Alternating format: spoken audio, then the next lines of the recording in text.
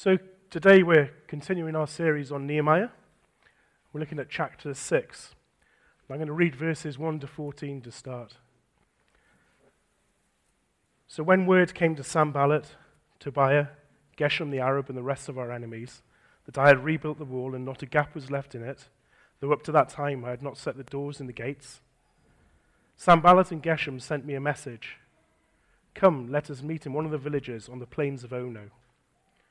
But they were scheming to harm me, so I sent messengers to them with this reply. I am carrying on a great project, and I cannot go down. Why should the work stop while I leave it and go down to you? 4 times they sent me the same message, and each time I gave them the same answer. Then the 5th time Sanballat sent his aide to me with the same message, and in his hand was an unsealed letter which was written. It is reported among the nations, and Geshem says it's true, that you and the Jews are plotting to revolt, and therefore you are building the wall. Moreover, above these reports, you are about to become their king, and have even appointed prophets to make this proclamation about you in Jerusalem. There is a king in Judah. Now this report will get back to the king, so come, let us meet together. I sent him this reply. Nothing like what you are saying is happening. You are just making it up out of your head. They were trying to frighten us, thinking their hands will get too weak for the work and it will not be completed. But I prayed, now strengthen my hands. One day I went out to the house of Shemaiah, son of Delaiah, the son of Mehetabel, who was shut in at his home. He said, let us meet in the house of God inside the temple, and let us close the temple doors, because men are coming to kill you. By night they are coming to kill you. But I said, should a man like me run away, or should someone like me go into the temple to save his life? I will not go. I realized that God had not sent him. But they had prophesied against me because Tobiah Sanballat had hired him. And he had been hired to intimidate me so that I would commit a sin by doing this. And then they would give me a bad name and discredit me. Remember Tobiah and Sanballat, my God, because of what they have done. Remember also the prophet Noadiah, and how she and the rest of the prophets have been trying to intimidate me. So the wall was completed on the 25th of Elul in 52 days. I love it when Nehemiah says, I am carrying on a great project and I cannot go down. Why should the work stop and I go down to you? What he's saying is, I'm doing a great work and I cannot stop. What's great about this work or this project is that God had called him to it. Nehemiah was a cupbearer to the king. He was living the dream. He lived in a palace. He went where the king went. He ate what the king ate. And he left all of this to go and build a wall. People would have thought that being a cupbearer was his great work. But God had called him to this wall. So what's the great work that God's called you to do? We've all been called to a great commission, but do you know what your great work is? God's got a big task for you. In 1 Corinthians 15, verse 58, it tells us this. Dear brothers and sisters, stand firm, let nothing move you. Always give yourselves fully to the work of the Lord, because you know that your labor in the Lord is not in vain.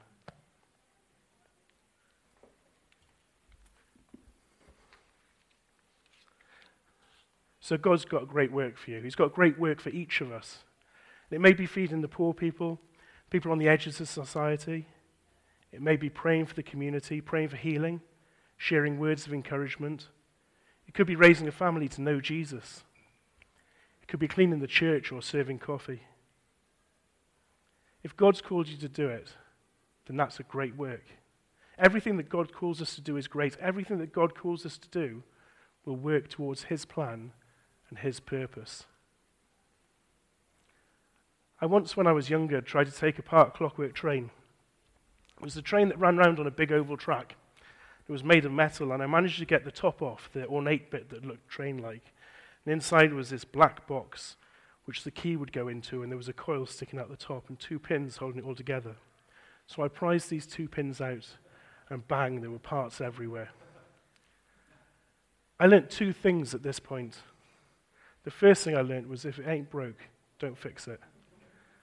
And the second thing I learnt was that every part, no matter how small it is important. Those pins that held it all together, without those pins, there was no way it was going to work again. I can't remember whether it was me or my father or one of my friends that got it back together, but I do remember it running again, so all the parts did go back. But it doesn't matter if God's called you to be the front man in a major movement, or the lead vocalist in a chart-topping worship band, or if God's called you to be a mother or a father or a cleaner, or something that maybe only a few people will ever know about. Whatever it is you're called to do, you don't have time to be distracted from it. Now, Nehemiah had finished the walls and there were no gaps left, just the gates left to hang, and then it was done. The city was fortified, it was defended against attack. The enemies of Jerusalem could see this, and they needed to do something. This was their last chance. If they didn't do something now, it was going to be too late. They needed to stop progress and stop it sharp. So they sent a message. Now imagine what they were saying was, hey, Nehemiah, let's meet up for a chat, let's get together. They said, come down into the fields of Ono and we'll find a village. And Nehemiah said, oh no. Because he knew the will of God. He knew his enemy was against him. He knew the work he was doing was work that God had sent him to do. And it's far too easy for us to get distracted from God's work, to drift off into something else, not to finish the job, not to give it top priority. And that's what the enemy wants. He wants us to be distracted with trivialities. If the enemy can delay God's work, then the enemy will delay God's work. Let's not allow ourselves to get distracted. Now, Nehemiah had to endure this not only once, but 4 more times. The same message. Wouldn't it have been easier just to go down in the village and meet with them? But Nehemiah was not willing to delay what he was doing, because he was doing a great work. And Nehemiah knew that God was with him. He knew God's heart. There are so many distractions around us these days. I use my Bible app on my phone to read the Bible. And as I'm reading my verse of the day or a passage that I'm reading, Facebook will tell me that somebody's posted a picture, or that my parcel's going to be delivered between 11:49 and 12:48 tomorrow. A distraction, by the dictionary definition, is something that stops somebody or prevents somebody from giving their full attention to something else. Last night I was in the house and I was walking through the living room, which, as I say, it makes my living room sound grander than it is. But it's not that big. I was walking through the living room and Amy had an ornate bottle for her birthday that she puts drinks in, and she asked me to get her a bottle of squash. So I said, yeah, no problem. And I took the bottle and into the kitchen I went. And Tristan was sitting down watching some video on his phone, probably about cats or something. And I sat down, I watched some of those with him, and then I walked back through the kitchen, through the living room on my way back to where I was. And Amy's like, Dad, have you forgotten something? I was like, yeah, I forgot your drink. And the thing is, it's so easy to get distracted. It's so many things that will be pulling us away. But the biggest distraction for us is in here, in our heads and in our hearts. And this is how it works. It's really subtle. We self-justify. We say, once I've had a rest, I'll be able to do that job. We say, when I retire, then I'll be able to serve God. When I get my promotion, my pay rise, when I've got more money, then I'll give to the church. But when you know your priority and your purpose, you won't want to be distracted. We're here to be a blessing to those around us, to bring glory and honor to God. We don't have time to be distracted. At the moment, myself and Suze are decluttering our house. And if you know us, I guess you know that this is probably going to be a time of conflict, because some of my household may have different views on what is and what isn't clutter. I decluttered the curtains. We haven't got any curtains left. We've only got blinds now, and I don't think that's necessarily a good thing. But it made me happy. So, but it's, what we're doing is it's doing a good thing in the house. The house looks better. We've got less stuff around. I was going to say less junk, but that'll get me in a lot of trouble when I leave here. And it's a good job, and it will make a difference to us. It'll make the house nicer. But it's not a great work. It's not our purpose. Because the great work is not about you or me. Great work is about God. It's about His plan and His purpose for His glory. Don't get distracted from your great work. Nehemiah said 4 times, I'm doing a great work and I cannot come down. This is the heart and soul of Nehemiah. This is what defined him. And the enemy will try all sorts to stop us in our tracks. So you don't have time to be distracted. And secondly, you can't afford to be discouraged. So there was a new strategy. False accusation. They accused Nehemiah of trying to become king, of sending false prophets out to declare this to the people. Let's meet together to discuss these things. Sanballat doesn't take no for an answer. He keeps on coming. He doesn't let up. This time he sent an open letter. Now in the time of Nehemiah, if you're going to send an open letter, if you're going to send an official letter of any kind, you're going to seal it. You're going to put your stamp on it and seal it with wax, because this will give it credibility, authority, and privacy. But Sanballat sends this open letter on purpose. It's like an insult or a slap in the face, because an open letter isn't the way that an official will communicate with another.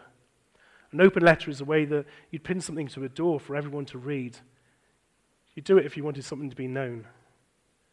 An open letter is like when you see a planning application nailed to a lamppost. Sanballat had used this as a way of disrespecting Nehemiah. He wanted the contents of this letter to come out. He wanted it to become propaganda. He wanted the rumors he'd put in this letter to spread, and everyone who comes into contact with it to read it and to believe it. And that's why he's left it open. Have you ever been in Nehemiah's shoes? Has somebody spread rumors about you, or somebody misrepresented the things you're doing? And how do you respond to that? Do you plead your case? Do you let it distract you from your great work? Nehemiah refuses to give it any time. He acknowledges them only to deny them and dismiss them as lies. He says this: they were trying to frighten us, thinking our hands will get weak for the work and it will not be completed. But I prayed, now strengthen my hands. Today we've got a similar weapon available to the enemy. We've got social media, we've got group messaging, we've got the World Wide Web. The enemy will attack our works in any way possible, and doing it publicly will distract us. It will take our eyes off the work that we're doing and draw us into the defensive. It will take our eyes off God and tempt us to look at the enemy, trying to convince him that we're doing the right thing. Sanballat is attacking Nehemiah's character under the guise of looking out for him. He says, hey, let's get together, let's work this out, let's talk about it. Ultimately, it's the same strategy. Let's meet, let's consult together. It would have been so easy to get discouraged at this point. People would have been talking, Nehemiah would have been aware of it. He would have been aware of the open letter, and things were getting tough. Why should he continue? But no, our hero prayed. It doesn't say he prayed long religious prayers. He didn't use big Christian words. He didn't quote scripture at God. He prayed simply, now strengthen my hands. When things get tough, don't get distracted. Don't get discouraged. Turn to prayer. Short arrow prayers in the midst of a battle. Lord, help me. Lord, guide me. Lord, protect me. Lord, give me strength. Lord, give me words. Phil's spoken over the last few weeks about the future of the church, providing facilities to the community. Food bank, debt counselling, breakfast clubs. One thing we can guarantee is the enemy will not be cheering us on. We can expect opposition. Let's not let it distract us from our great work. Don't let it discourage us. We need to stay focused on glorifying God and his purpose for this community. So we don't have time to be distracted. We can't afford to be discouraged. And we're going to need to be discerning.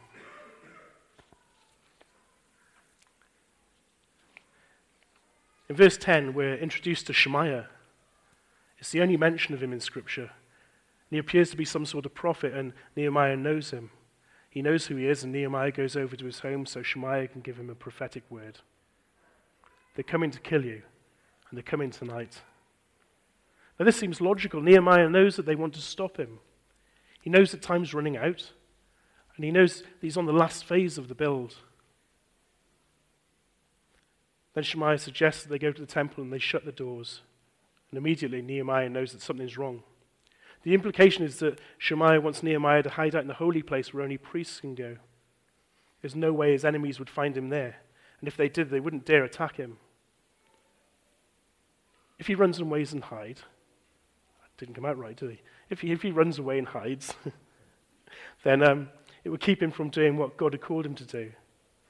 Nehemiah says, should a man like me run away, or should someone like me go to the temple to save his life?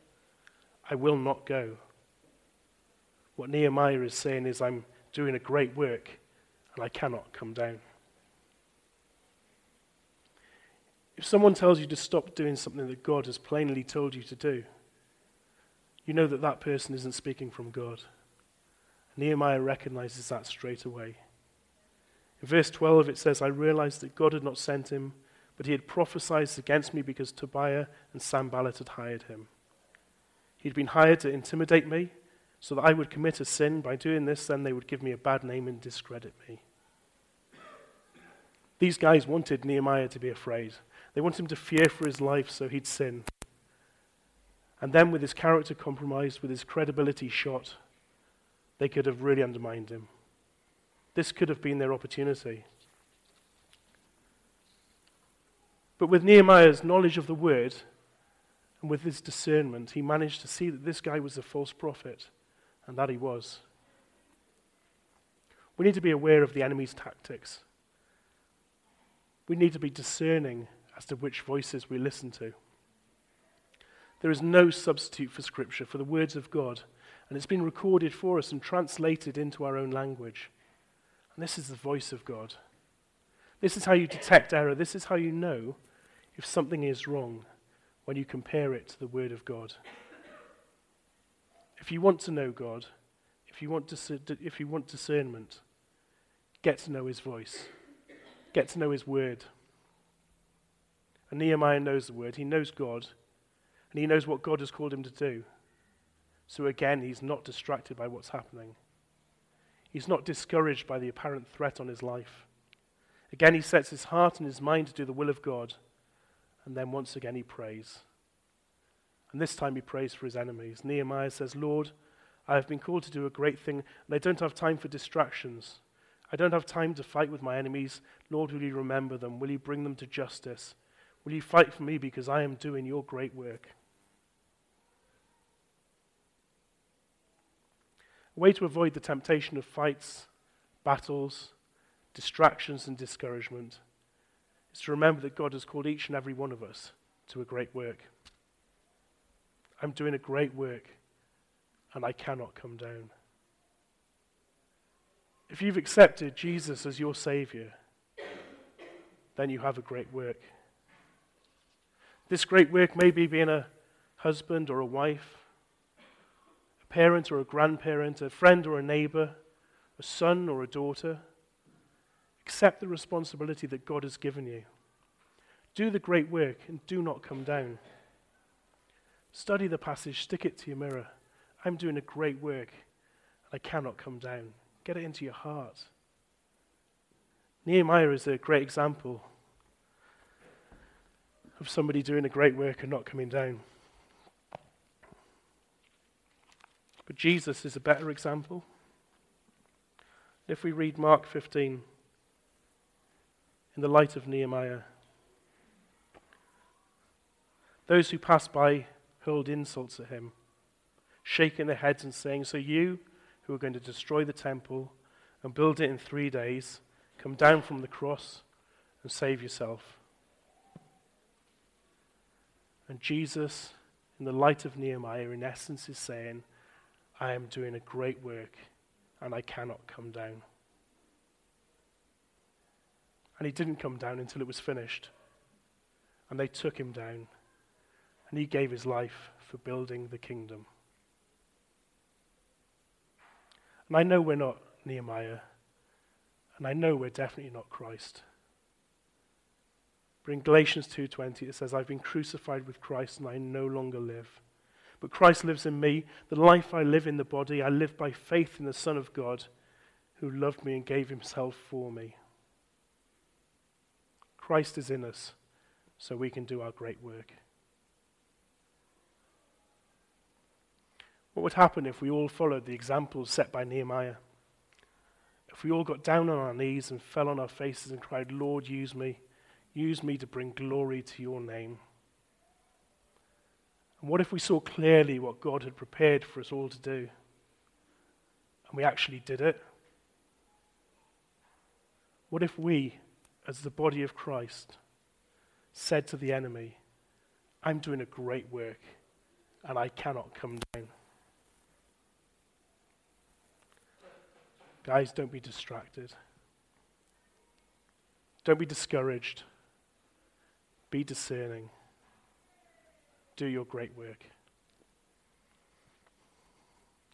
Father God, I pray that as a body, as a family, we hear from you, we see what you want us to do, what you want us to achieve, how you want us to build your kingdom in these communities around us, Lord. I pray you show us, I pray you open our hearts to you so we can hear what you're saying. I pray you save us from distractions, from conflict, from the enemy. Protect us and watch over us, Lord, as we do this. But Lord, let us build your kingdom here in these nations. Praise you, Lord Jesus. Amen. Thank you.